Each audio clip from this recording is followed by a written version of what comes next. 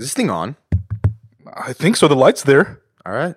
Hey, everyone, this is Pat. This is Posh. And this is the Founder Hour podcast. We're glad you're here. We have a big episode coming up, but before we get into it, we just wanted to remind you guys to please subscribe, leave us a rating, and a review, and follow us on Instagram, Twitter, LinkedIn, Facebook at The Founder Hour. Thank you guys for being here. Spread the word and enjoy the show.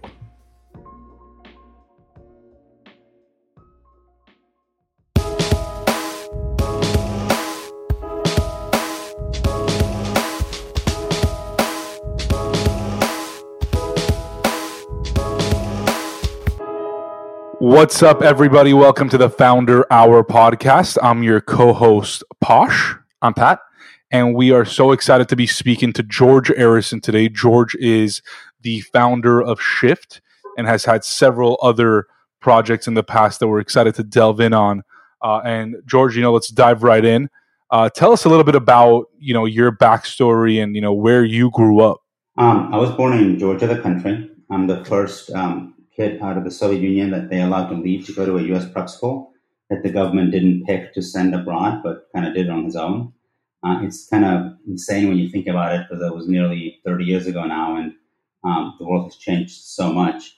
But I was very lucky to come to the U.S. I spent about 4 years living in Maine for high school, and then 4 years living in Vermont for college. So again, a very different world than one I'm in right now. And then I moved to DC and spent about 10 years there, and eventually made my way to the Bay Area. And George, I know you have an interesting story about your dad and, how, he was kind of this crazy guy that had these crazy dreams for you. So tell us about that. It is kind of wild. So Patrick and I are both Armenian, so we understand, that region, fairly well. And we know how, those parents can be. So tell us about that. Yeah, so my dad had this view that his kids are going to live in America. And, in 1970s and 80s, it was a totally crazy view to have, right? Because the Soviet Union is still fully kind of on, and USSR and the US are kind of in a position to destroy the world, right, together. But my dad has this very strong view that his kids were going to leave. He had a very strong view that the Soviet Union was going to fall apart. Not really based on anything kind of factual, but more like his view of how it was developing and the fact that its economy was totally backwards. He was very, very educated. He was a physics PhD, had been building nuclear weapons for the Soviet Union until he decided not to and got out of it. But that's what his career was initially built. And so he had this very strong view that the Soviet Union was going to fall apart, and so his kids were going to be able to go to the U.S. And so he forced us to study English very early in our lives. I had an English tutor from the time I was 2 years old. The first language I knew how to write in was English, even though it was not anywhere near my native language. I spoke Russian and Georgian first, and then English, but I knew how to write in English before any other languages. And as the time progressed, and he would terrify us by really first me and then my brother, because my brother was much younger, but Soviet Union is going to fall apart. People are going to be killing each other on the streets for food, these things that you never believe, right? And then, of course, all of it happened, where the Soviet Union did fall apart and people were killing each other in the streets for food, and starvation was a really big issue. But all this crazy pressure to you got to study English, you got to be really good, you got to figure out how to get out, and ultimately it did work. And so I remember going back to Georgia in 2000. I'm like, how do you feel about all this? Was kind of my question to him. And he's like, well, people would laugh at me and say my kids are going to live in America, but now my kids do live in America versus everybody else's don't. So I think whatever he did, which was not normal, definitely worked well and probably created psychological scars in me for the rest of my life in a negative way. But on the flip side, it was really productive. I mean, it was so much pressure that he would say things like, if you can't read Shakespeare in English without a dictionary when you were 15 years old, I will never talk to you. Now, most American kids can read Shakespeare without a dictionary, all through high school. But I remember in freshman year in high school, we had to read Romeo and Juliet, and then I wrote a paper on it, and I think I got a 92 or something. And I remember running to the one fax machine that we had at our prep school and faxing him the paper with a big "fuck you" written on top. So But in hindsight, obviously, it was a really good thing that he pushed very hard for us to get up. And as a kid, did you have this vision of what you would pursue in your life or in your career? Like, did you have any idea what it was going to be, or were you not certain yet and were in the process? I definitely did, and it's not what I'm doing today, though hopefully it is what I will do at some point in my life. I had a very strong view that I would come to the U.S., get educated, and then I would go back and go into politics. That's kind of summary-wise what I always envisioned for my life. All through high school, that was kind of the dream, right? Like literally in the mornings, I would go. We had morning meeting at 7:45, and then we had study hall from 8 to 8:30, where you could go get extra help from teachers, which I didn't usually need. And so I would go to the library and spend the entire half an hour reading the Wall Street Journal, which most 14-year-olds don't do. But like, I really love politics, and that was kind of my, something I always loved, and that's what I always thought I was going to do, is go back into politics. But I kind of had this view that like you needed to do something in business to be successful. I really love, George Bush Senior and Jim Baker as kind of like political idols, and obviously both of them had a career before politics, and so that's what I always aspired to do, like through high school and through college, and so I always knew I was going to end up in business in some way, but I didn't know what business. Never thought that it would be technology. And I didn't really study in any way anything technology related. So kind of coming into this was totally different and totally unusual. But as you think about the skill set that you need to be a founder and a skill set to be really good at politics, actually there's a lot of similarity. Because founders have to be able to kind of drive people to like really believe in something very strongly. And you have to be able to, raise capital, which is to sell people on your vision and your dream in a really big way. And I think those skills are very akin to what's in politics. And so in many ways, even though what I do today has nothing to do with politics, which I always thought I was going to do, the kind of passion and things things I'm passionate about in politics, I get to do in being an entrepreneur. But I also do continue to have a very strong view of like, you learn, you earn, you serve. Right now, I'm in the earn mode of my life, and I think that one day I will hopefully go into the serve mode of my life. Not, probably for the next 15 or 20 years, but at some point. Because, we are really lucky to live in a country where all the dreams are possible and where you can achieve incredible things through hard work. But if we don't govern this country well, we're going to not, leave it to our posterity in the way we should. And unfortunately, I don't think our governance is really good right now. And I do want to be part of helping kind of clean that up when time's right. George, I love that. And, funny enough, George Bush Sr. is probably one of my political idols as well. And, I love kind of the life that he led, and obviously in business and then in politics. And I would love to get, into that, towards the end of the episode, but would love to focus on your, more so business career now and kind of lead into that. Yeah, when you came to the United States, how old were you, and what did you do when you first arrived? Yeah, so I came when I was 14. So the story here is that in 1989, an American couple came to live in Georgia for 6 months. They had started an organization called Project Harmony, which was an exchange organization that would take American kids to the Soviet Union for like 2 to 3 week exchanges, and they would take Soviet kids to the United States for a similar time period. Plus do like government-sponsored student trips for like a semester, Soviet kids coming to the US for a semester or two. And after doing that for a few years, they're like, if we really want to learn what living in the Soviet Union is like, so we're going to go to Georgia. We had an empty apartment that no one was using, and they kind of lived in that apartment, and in return for paying rent, they became my English tutors. And like, I already spoke English reasonably well, but needed like practice. And so that's kind of what I was getting from that. And then they left me a book of prep schools to apply to when I was older for high school. And so I, wrote this letter to a bunch of prep schools, not really having an application, but like just the story of me. And mostly this was that we had picked. And then I would send them out to these schools, had to find like another foreigner who was in Georgia who would take letters out of the Soviet Union because you couldn't really mail things from the Soviet Union to the US. And then Kathy and Jared, this couple that was in Georgia, wrote reference letters for me, which was also kind of very unusual for a kid out of the Soviet Union getting, American teachers writing him a recommendation. And so I got into a couple of these schools, got scholarships, and really was very, very fortunate with one particular school in Maine that gave me a really good scholarship. Kathy and Jared had done an exchange program with that school in particular. They had taken kids from that school to Siberia for some exchange, and then brought Siberian kids into Maine. And so that was the relationship there. And, that's how I ended up getting into schools. I was, needed to get a visa. And so I remember, this is like last days of the Soviet Union. We had to go to Moscow to get a visa. And, I show up at the U.S. Embassy, like an overnight wait to get into the embassy to see a consulate officer. So people would like hire somebody who would stand in line for you until it was your turn and you pay them money. And so we did that and finally get into to see the consulate and counselor. And this guy was like totally shocked that I'm like there on my own telling him, yep, I'm going to America.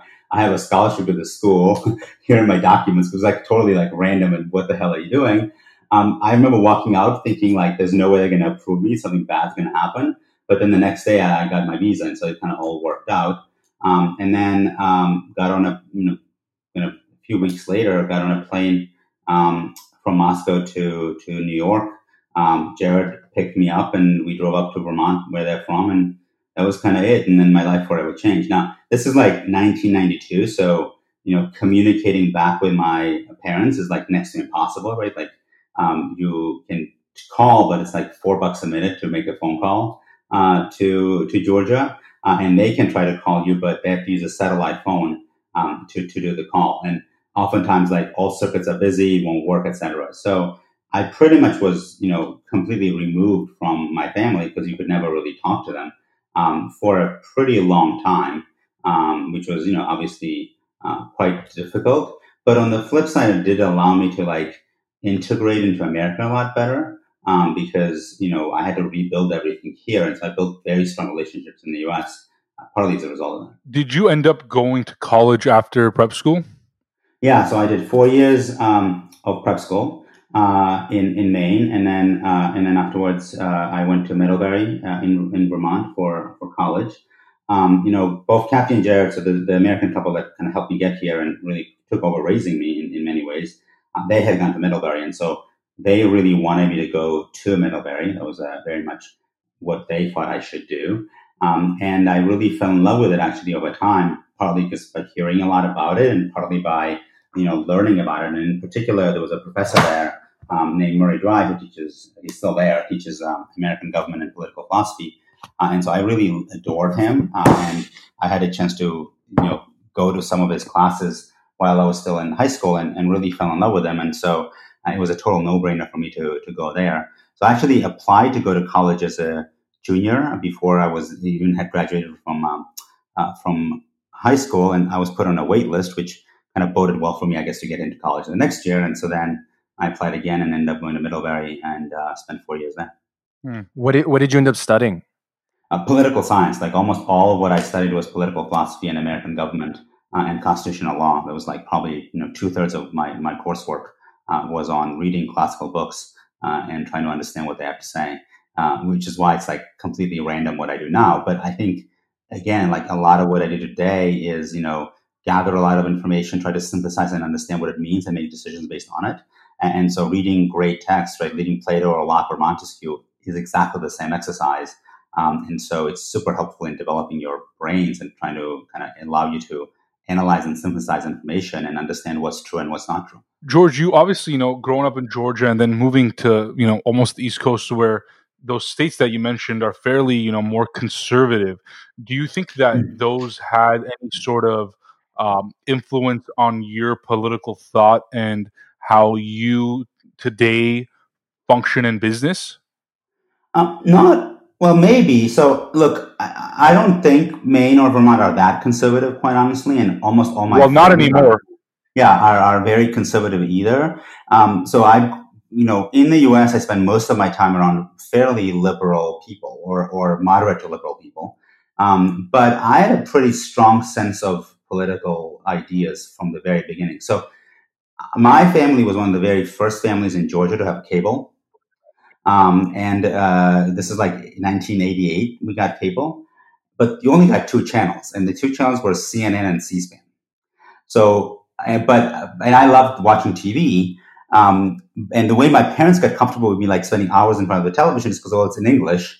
And so at least he's like, learning English. And so I would watch hours of C-SPAN, like, Senate coverage, House coverage, committee coverage. And so partly kind of listening to folks and what they would say, I developed a very strong political philosophy, and kind of what things I believed in and what didn't, and what made sense to me. And to me, like, what one would now call like libertarian political views, right? Like leave business alone and really kind of encourage it to do its thing, and don't bother it. Government regulations bad, etc. Always made a ton of sense.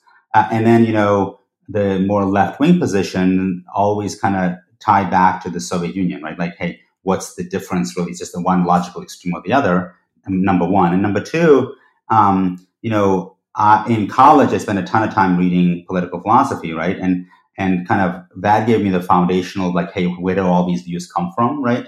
And I think Marxism is just completely bogus as far as human nature is concerned. And so the left-wing position, which is ultimately a Marxist position, because it believes that economy drives all the decision making, which I don't think it does, it doesn't make any sense to me. And so that like really strengthened my points of view. And so I'm pretty like set in my positions in many respects, at least at the foundations of it, although obviously how you think about policy from that perspective varies as well.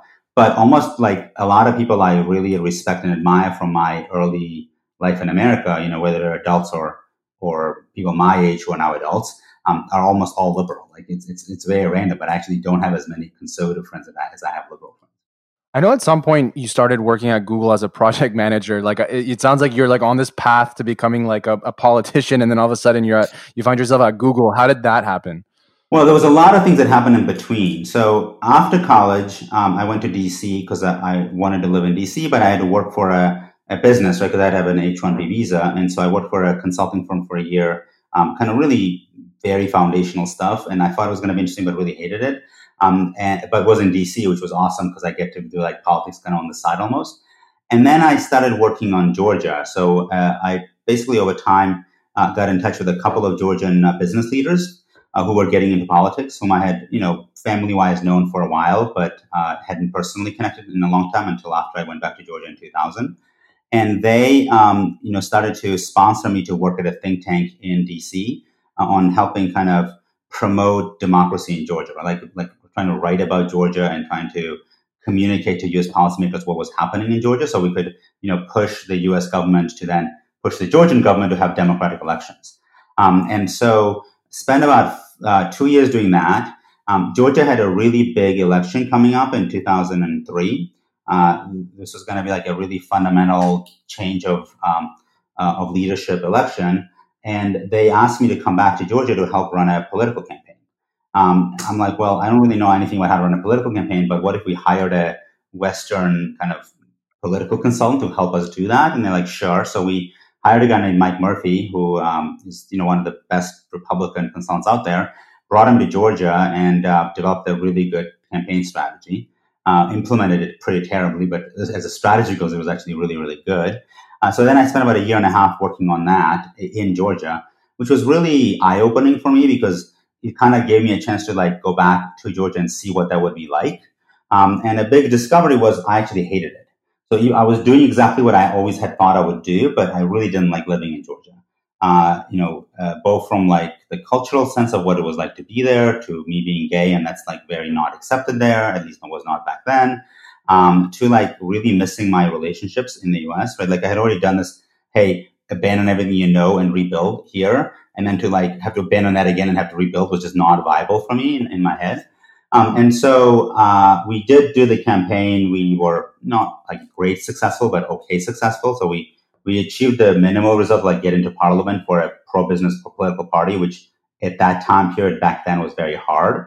But we didn't do as well as we had hoped.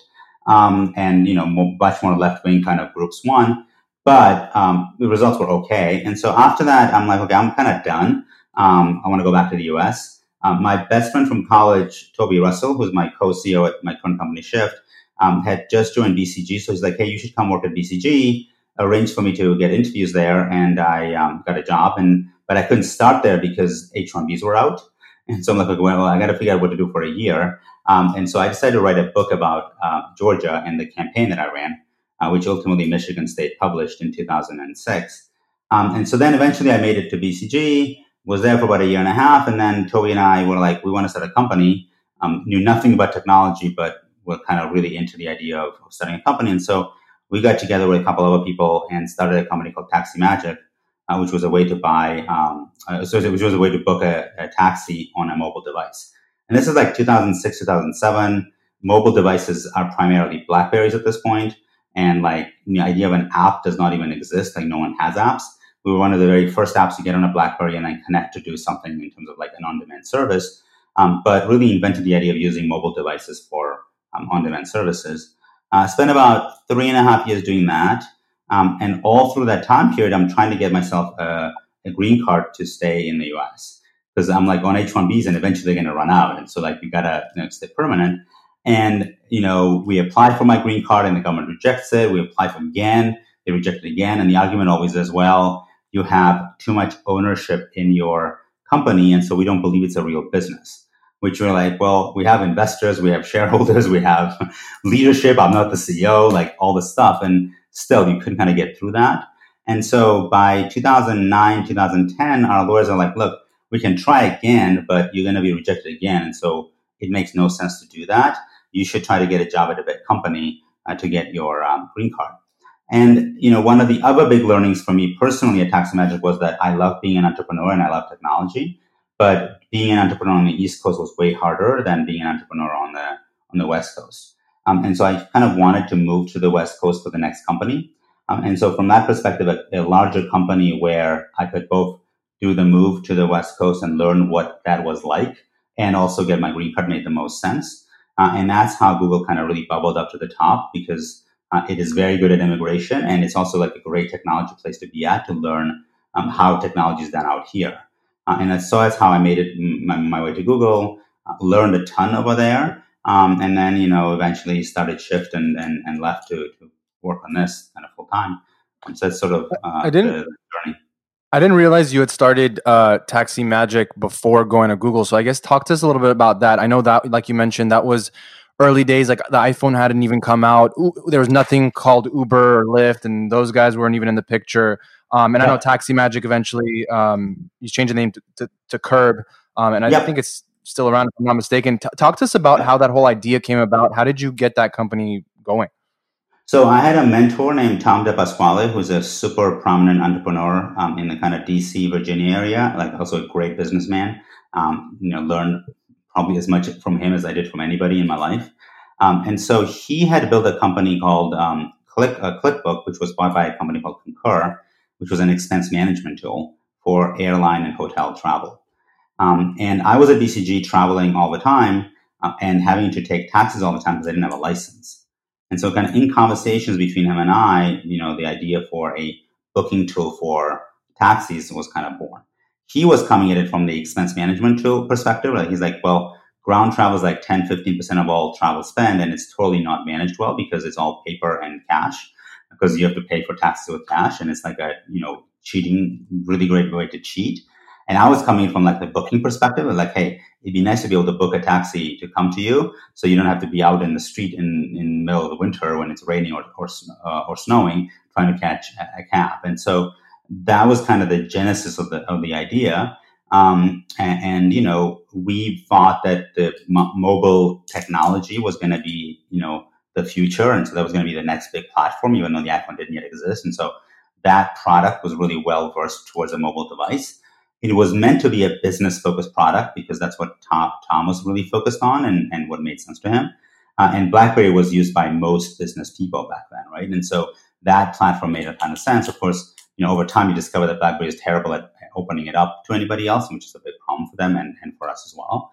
But that was the genesis of the idea and how it kind of came about. We built a SaaS product, right, like a total software as a service product for enterprises to pay on a per-use basis. But ultimately, where we found a lot of usage was on the consumer side. And that's where the disconnect was for us. If you kind of think about the business and where we failed is consumers love the product, but we were trying to charge them fees as if it was an enterprise product. And what we should have done is never charged fees to consumers and really focused on just like scaling consumer demand, getting a lot of taxi cab companies and a lot of consumers to sign up, forget about fees. And once we had demand aggregated and taxi companies aggregated, then figured out the fee structure. But because we were so enterprise focused, we could never get over the idea that, hey, let's not charge for something. And that was a big error. And so we went into 2009, 2010, let's say, way ahead of everybody else, right? By now, iPhone existed. We were like really heavily downloaded on the iPhone. We were like 10, 15, 20% of bookings in San Francisco, Chicago, Dallas, Texas, Denver, a bunch of markets that were doing really well.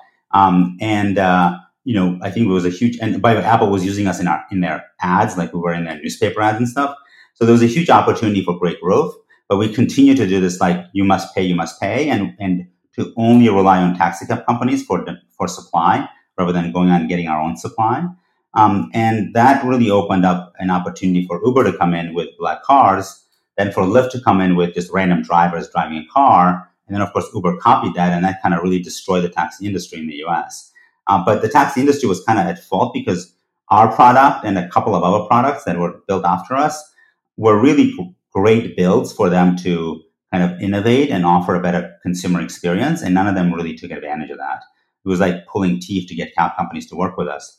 But if you look at Asia, where all this happened a little bit later, the cab companies there saw what Uber and Lyft did to the cab industry in the US.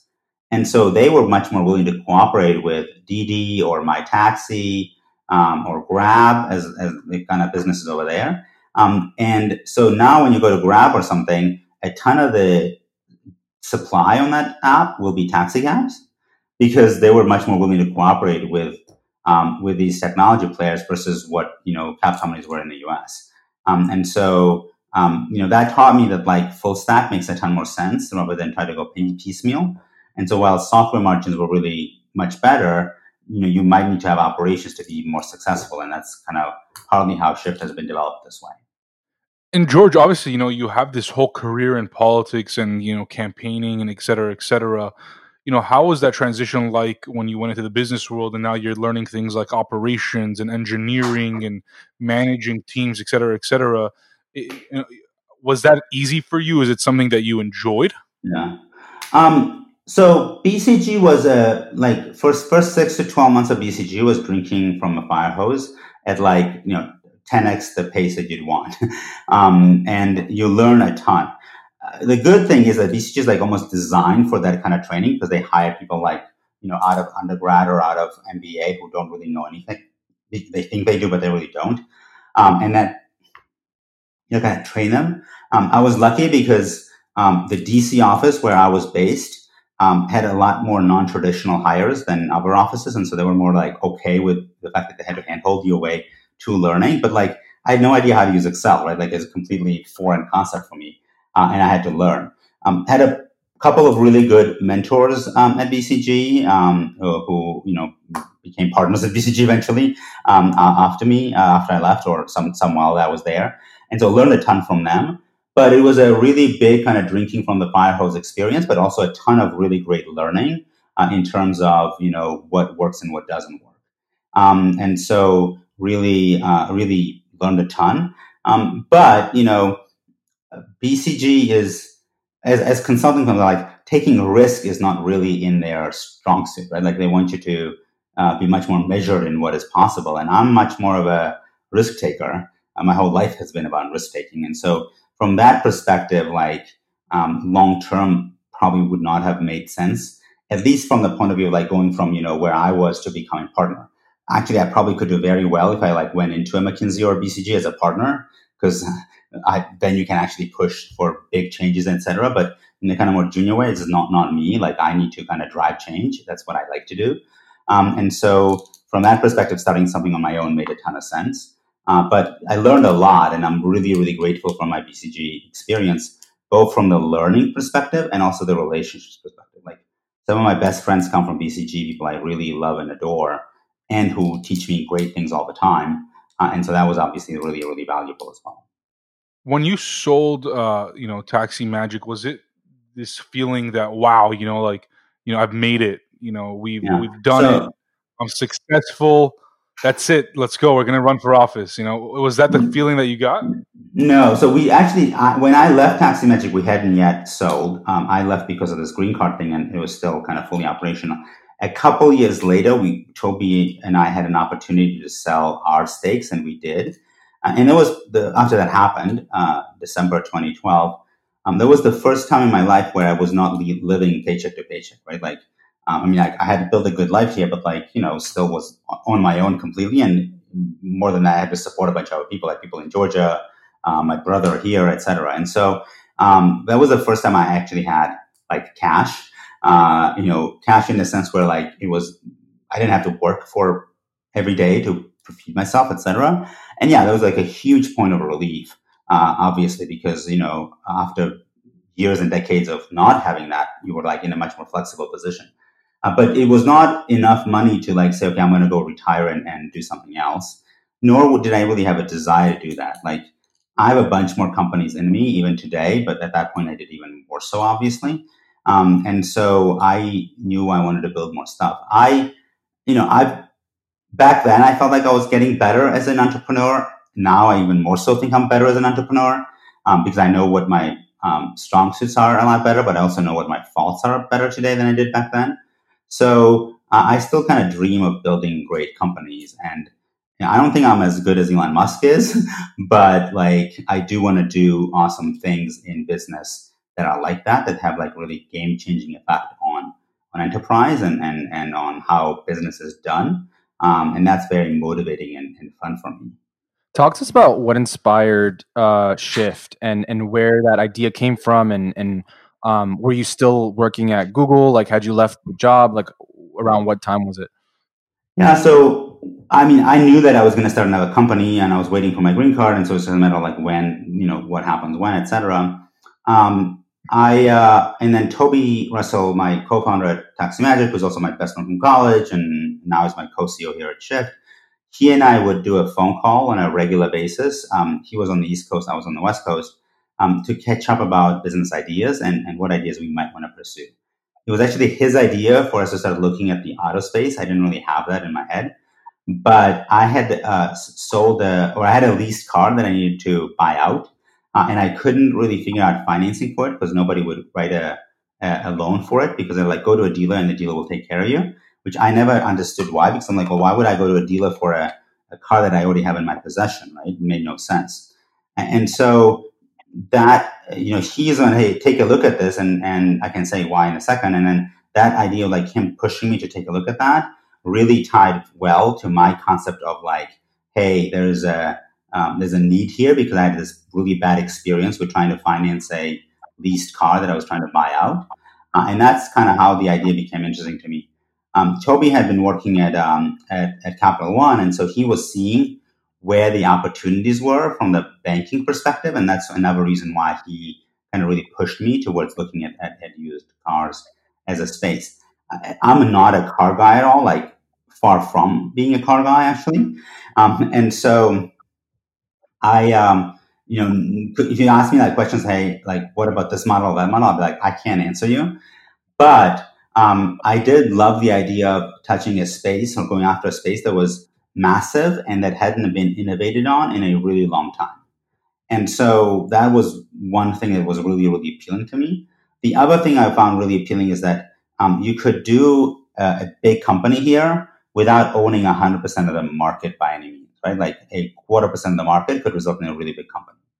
Now, at the same time, there was some turns out some really challenging things which I didn't fully appreciate.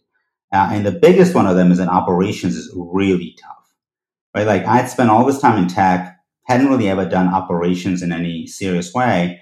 And I'm looking at Airbnb, looking at Uber. I'm well, operations should be possible for tech companies, right? Look at those too. Turns out what they do is not real operations. And operations in the sense of truly say reconditioning a car, that's really, really tough. And so we should have. I wish I had known that better because I might have made different choices in terms of how we structured the business, how we raised capital, what kind of people we brought on board, etc. But that's definitely been a hard part of building this business, is how complex it is from the operational perspective. So, George, when you guys kind of are going back and forth and you finally land on this idea, what was that idea on day one? So the beginning of the idea was actually less about transactions and more around financing. Because again, like I was trying to finance this car loan that I couldn't finance. And I'm like, why can't that be done better? Like, why do I have to use a dealer for that transaction? So the thinking was that all these transactions that happen peer to peer, right? Like you have a car to sell, I find you on Craigslist, I buy that car. And in those transactions, of which there's about 15 million a year, it's really tough to get financing on. Like just loan products don't exist for that type of a purchase unless you go to a credit union. And so our thinking was like, can we build a product that provides banks with the same verification and security and quality control that a dealership would, so they could finance that loan. And so that was like more of an Airbnb style product in some ways, if you think about it, because we would provide like a layer of security and safety and transaction management and identity verification, but we wouldn't be actually owning the car in our possession. What you discover though is that on the one side, the banks, like they just don't want to do anything in that sphere unless the person who they're working with owns the inventory. And on the flip side, the consumers really wanted to get rid of the car rather than kind of use this layer product on top. It's even like if I'm going to do it myself, I want to do it like totally myself. I don't want anybody involved. Or if I'm going to use, some sort of a product, I want people to take the car away and leave me alone. And so that's kind of how the genesis of then buying cars came into the equation, where initially we wanted to be less operational. But as we were more and more in the market, we had to kind of discover our way into, hey, you have to be more operational if you want to be successful. Again, at that point, I don't understand how difficult operations are. So I'm like, okay, well, if I have to be operational, let's be more operational. And so I didn't really think about the complexity piece there, which is, like a fault line that a lot of founders have, because founders have this mentality of like, okay, here's the mountain. I have to get on the other side of the mountain, blow through it, right? Like do whatever it takes to get to the other side while going through. They don't think about, or we don't think about the fact that when you do that, you might dig such a big hole in the mountain that the whole mountain collapses. So like we have a hard time fully kind of visualizing the second order impact of the things that we do. And so for me, I'm like, oh yeah, operations make sense. We should do that without really thinking through what that actually meant. And so that was in hindsight, that was a really, really big learning. So I know you and Toby started off as co-CEOs, and you guys are still co-CEOs. What was your role, and how did you guys go about splitting the role? But what did you focus on mostly in those early days? Yeah, so in the beginning, Toby actually was living in Virginia, and so he was not at Shift full time. He was just advising us, even though he was the genesis. He and I were the genesis of getting the company started. And then the hope and the vision always was that he was going to come on board full time. And so in the beginning, I did everything right as what a CEO does, build a team around me, doing different roles. And that worked really well. And then Toby joined in 2015 and ultimately basically took over more and more of the operational and day-to-day company management stuff from me. I kind of am really good at a bunch of stuff and I'm not as good at other stuff. And you need me and you want me leaning into the things I'm really good at. I think I do a really good job at raising capital, kind of selling the business in terms of hey, come use us. Why the business makes sense. I'm really good at strategy and hey, this is what we need to accomplish and this is how we should go about doing it. Also pretty good at recruiting, spend a lot of time recruiting people. So those are the things I spend my time on, and Toby focuses on hey, how do we actually make sure that we have execution in this business against the results that we want to achieve, so that we can go to the next stage. And that's how we tend to split work today. I know you guys have raised several $100 combination of debt and equity since then. Several million. Sorry, several $100 million. So talk to us about your approach to pitching to investors. What's something that whoever's listening can take away if they have a startup or are going to have that opportunity soon? Yeah, so I think fundraising is very different between early stage and late stage. Like there's just fundamental differences. So I'm going to talk a little bit more on early stage because I think that's probably more interesting to people. You know, like for me, the best times to fundraise was always Series A, Series B. That's when I had the most fun. And I call that a process of discovery. It's a period when you're like really meeting a ton of people who are investors and understanding what are they interested in, understanding how does that relate to your business, and seeing if there's a match between what they find interesting and what your business is doing.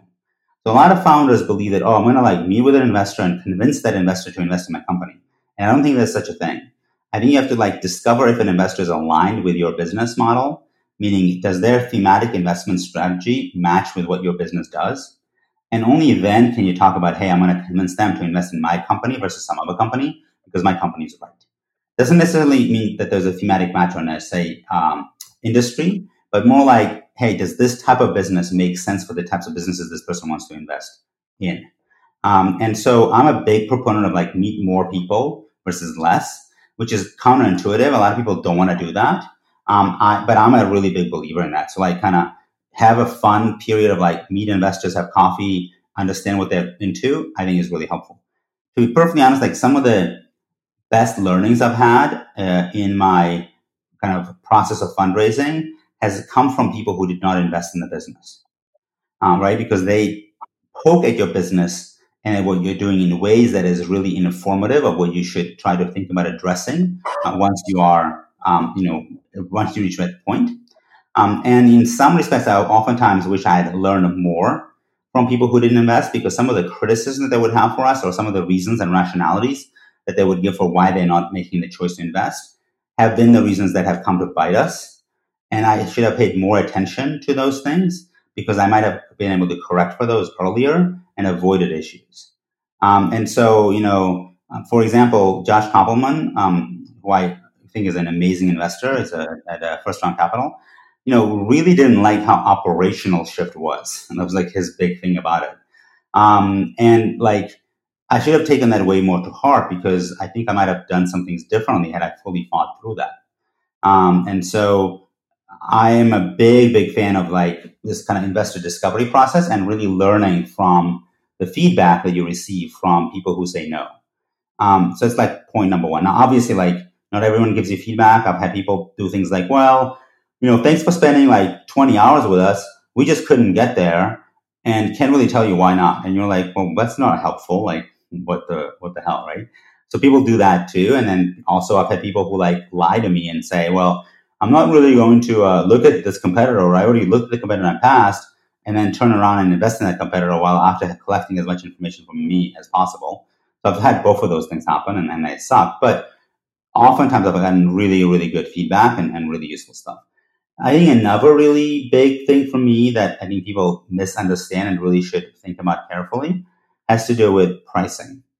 A lot of founders I talk to are like, well, I'm going to convince my potential investor that my company is worth X million dollars, right? Like $100 million or something. That's not how pricing works.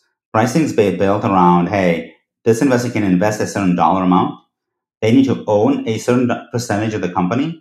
What does that result in as far as own valuation is what drives the price of the company. And so I think that's a really critical thing because I think most founders don't appreciate how critical the money raised amount is to the discussions they have with investors. And the larger that amount, the more likely that the better valuation you'll have. Although valuation should not be by any means the focus. You should focus on finding the right investor to take money from, somebody who's going to be with you through hard times as well as through good times, rather than, hey, I maximize my valuation. I think that maximization of valuation is one of the most idiotic things that people do.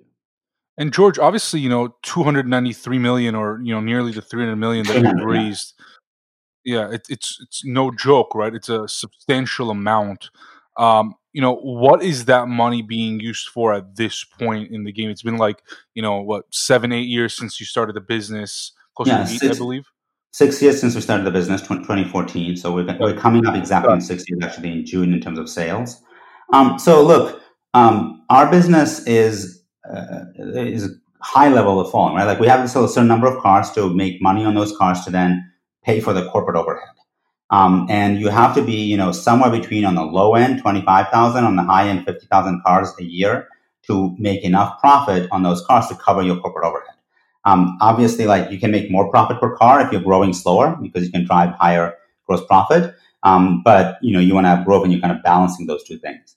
And so vast majority of the money we are raising and the vast majority of the money we've ever raised and spent has been on the corporate overhead to try to sustain this operational business at the bottom to grow enough to get to the point where you can actually pay for the corporate overhead.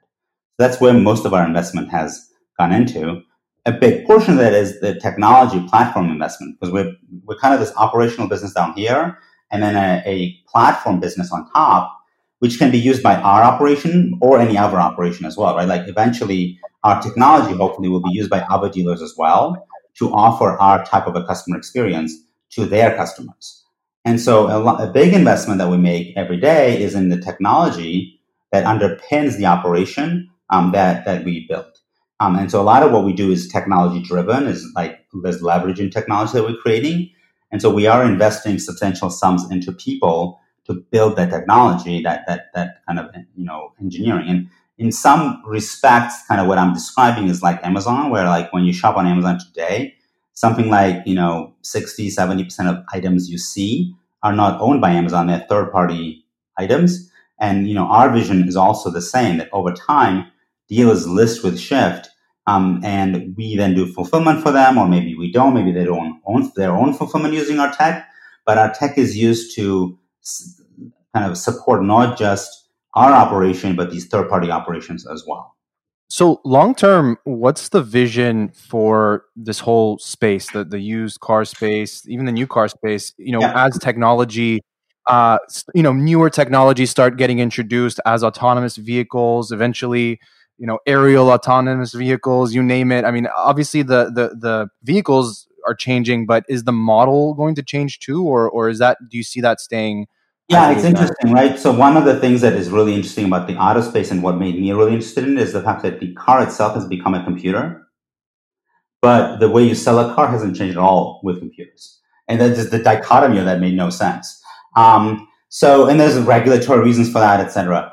Look, in a weird way, the model that we built for how to sell a car, which is that you find the car you want online, and then you either buy the car fully online and it's shipped to you, or you book a test drive and the car shows up in your driveway, and then you are able to buy a car on an iPad device in your driveway or in your house, was like designed for the world of COVID, right?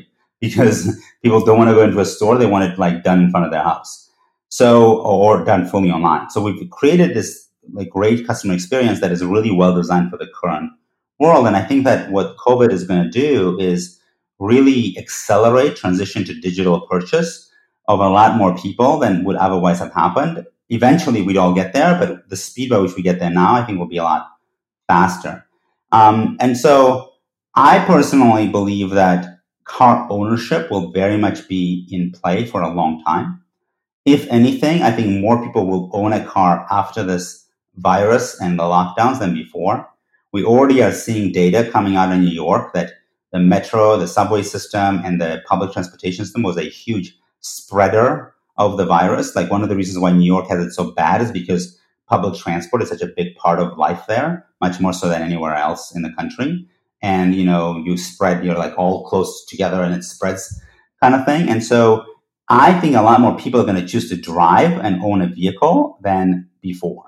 And, it's anecdotal, but like we talk to a lot of people who are like, yeah, I never would have bought a car except for this situation. Now I'm actually going to own a car. And so I'm actually about to start a Google consumer survey on this thing. Like, if you don't own a car, have you thought about buying it because of COVID? So I think that'll be really interesting. I think the demand is going to jump a lot. I don't think people are going to use public transport. I think people are going to use Uber. So I think that's going to be really helpful for the auto industry and the auto retail industry as well. But I think the other big outcome is going to be when behavior changes, it usually stays that way for a long time. And so I don't think people are going to want to go to stores for many, many months. And so people will need to offer a much more digital transaction model than they're offering today across the board. And that's going to really, really be good for the auto industry. I think it's going to really accelerate transition to a better purchase model for consumers. And ultimately, consumers are going to be the winner. Now, look, this situation is like horrible, right? The level of impact this is having on our livelihoods is really, really awful. And I feel terrible for all the people who are impacted by this. And so, yes, the end state might be better, but like we also need to be cognizant that the economic impact of the lockdowns is just mind-bogglingly terrible, way worse than I think anyone thought. George, one thing that I want to ask you was when somebody goes to the Shift website and is shopping for cars, right? The pictures are like beautiful on there, and it almost reminds me of the Airbnb story where early on users were posting their own pictures and sales were not good, and then what's the YC Combinator guy name? Paul Graham. Graham, I think, suggested to the two founders to go and get a camera and take these pictures themselves, and suddenly they see this increase in bookings. How does that process work for Shift? Yeah, totally. So actually, good founding story for me. So one of my co-founders, Joel Washington, was at Stanford when we were working on the company, and Nate, the CTO of Airbnb, came to teach in his class. And so Joel went to him and said, "Hey, do you mind if we come and see you? Because we're working on something in auto space that has a lot of similarities to Airbnb." Now, at this point, Airbnb is not yet like the behemoth that it is, right?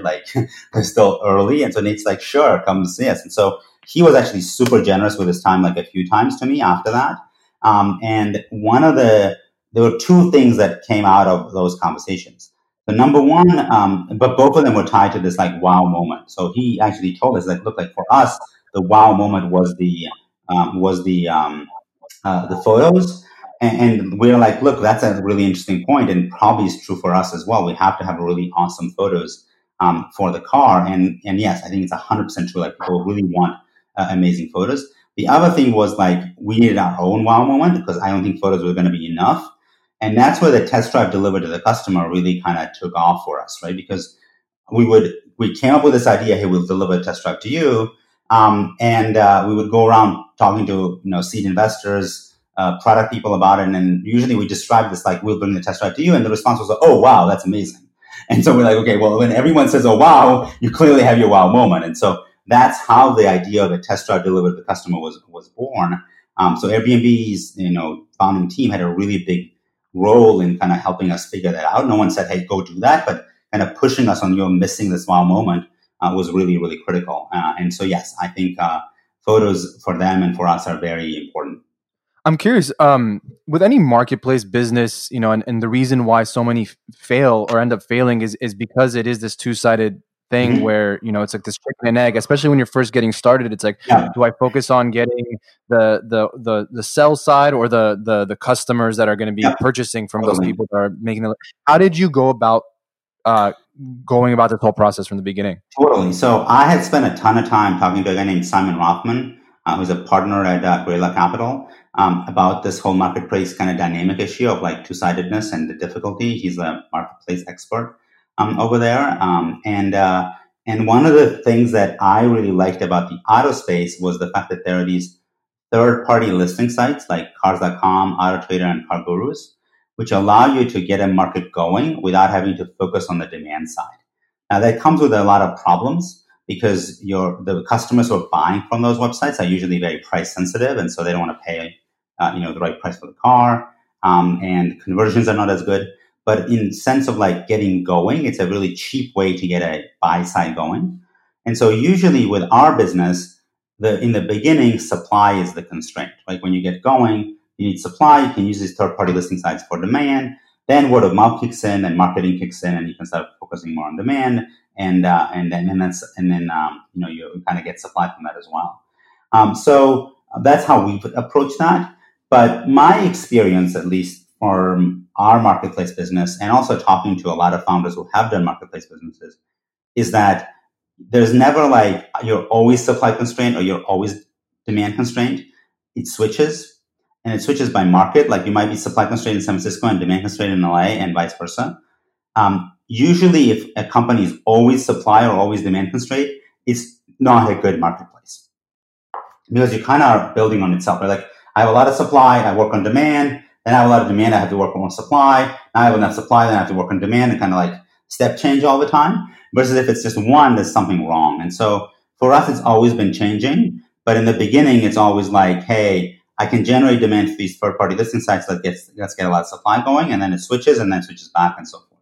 And I feel like it's like that in pretty much any marketplace where, as supply and demand shifts, price obviously is affected too. And so it doesn't seem like it's too different than what existed before. It's just a different way of going about it.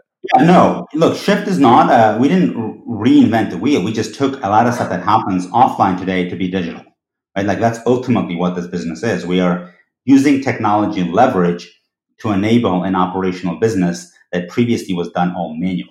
And concurrently create a ton of transparency in the space to address the fact that like it's a super untransparent space that really, really hurts the customer and doesn't really focus on helping the customer. And George, it seems like there's a lot of challenges in this business. Is that something that still, keeps you up at night? Is that still something that interests you? I mean, or at one point, are you just like, I'm tired of dealing with problems and challenges all the time? Let me move on to something more steady and consistent. No, there's definitely challenges in this business. Look, most businesses will have challenges, right? Now, regardless of the lockdowns, now I don't think there's a business that does not have challenges. But you get a lot of strength from the team that you have and the team you've built. We've been aiming to build a stronger and stronger bench over time so we don't have to focus on everything, but they can focus on things and we can focus on other things. So that's been very successful. We hired a very strong COO about a year and a half ago. We hired a really good, strong VP of marketing and VP of finance as well. And so there's been some really interesting kind of hires we've been making and focusing on that. And that really helps. So I'm still super excited about it. Now, usually most founders outlive their usefulness at some point. I don't think that's happened at Shift yet, but I also know that at some point it will. I'm really focused on like, hey, let's build a great business. Let's build a great team for that business. And then let's get this company to be a public company because ultimately that's the best way to ensure liquidity here and have a good outcome for everybody involved. So I know you mentioned early on that you had a couple more companies in you and you're still a young guy. So do you see yourself starting from zero again? Or, would you want to kind of go into another company perhaps that's not doing as well and change the course of, that company or, completely just get out of business at that point? No, I think I would start things from scratch. There are things I want to do that are different in terms of experiences. Like, for example, I would love to join a board of a much more kind of non-technology business, to be honest. So that I can like learn new things and like something that kind of is interesting to me.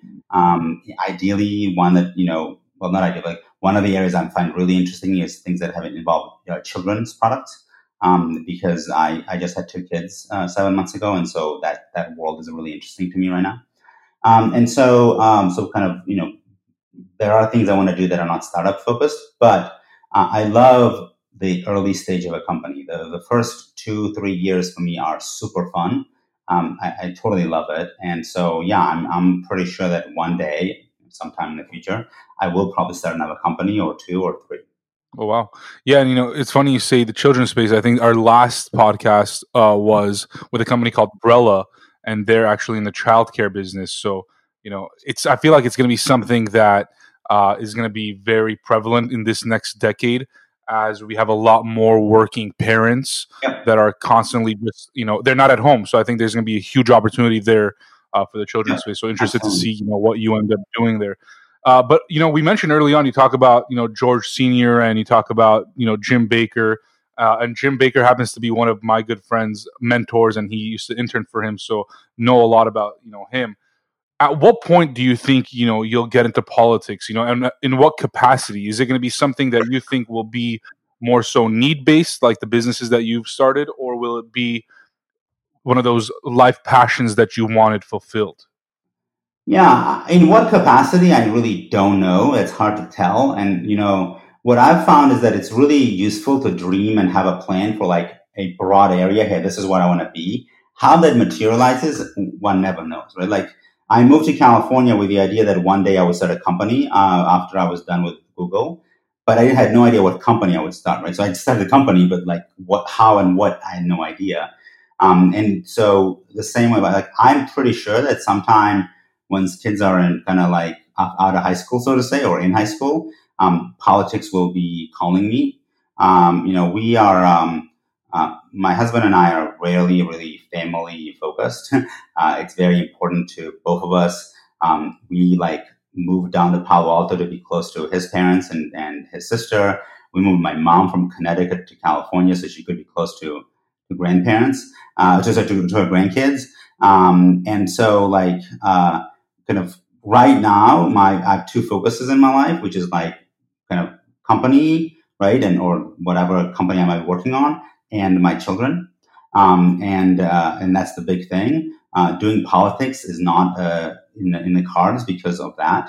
But once kids are older, once kids are like, middle high school or in college, it'll be much more of an opportunity to kind of do that. And good news in life is that, we live longer these days. And I feel like 40 is the new 30, so to say. And so I think that's awesome. And whatever you think of the Democratic presidential candidates, we had a 77, a 78, and a 79-year-old set of frontrunners. And so that makes me pretty excited because that says I have a lot of time left to do a bunch of cool stuff. That's true. I'm curious, do you still keep in touch or where are the couple that really raised you, the American couple? Do you still keep in touch with them? Or what happened? Yeah. No, they live in Vermont and they're amazing people. They have two children of their own, who I'm very, very close to. We introduce our kids. I mean, our kids are only 7 months old, but like for our kids, they're their grandparents, just like the other grandparents, right? And so they have been an incredible influence on my life and on many, many other people's lives as well. And so they've done an incredible thing for me, and I adore them, and they're awesome. And then they FaceTime with the kids, and it's really a lot of fun. And I know for me and Patrick, like being Armenian in our culture is something that we cherish and something that is a part of our everyday lives. Really, do you feel as though growing up as a Georgian that's played an influence in your developmental years, but even now as you raise your kids, is that something that is important to you? Yeah, it's really important to me, and I think it's expressed in a few ways, right? So first, for the children, I really wanted the kids to learn Georgian. I think my husband kind of humored me. I don't think he'd care per se one way or the other, but I really wanted to. Partly because it's Georgian, and partly because I really wanted them to learn a second language. And so, what we set out to do was that once we were hiring a full-time nanny, we decided to hire a Georgian-speaking full-time nanny. Which was pretty tough because there's not a lot of Georgian-speaking people in the U.S. Turns out that there's like a good group of people in the Bay Area who moved from Georgia, all legally, like won green cards or whatever, and found this amazing woman who has raised her own children and has been doing nanny work a lot. I think she was herself shocked, like some dude who speaks Georgian kind of reached out, but so she's been with us now for a couple months here. She lives with us, and amazingly, Luca, our son, is becoming bilingual.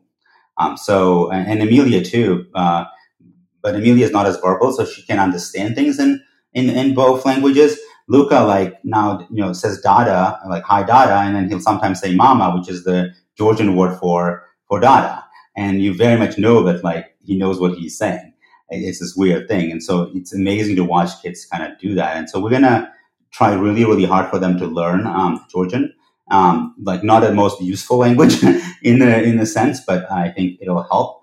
And so, like a part of the reason for it though is also I want my kids to appreciate that the life they have didn't just kind of drop out of the sky or grow on trees. It took a lot of work, and so there's a lot of research on the immigrant effect, right? Like that the kids of immigrants tend to work XYZ hard, and then like it dilutes itself big time the second generation.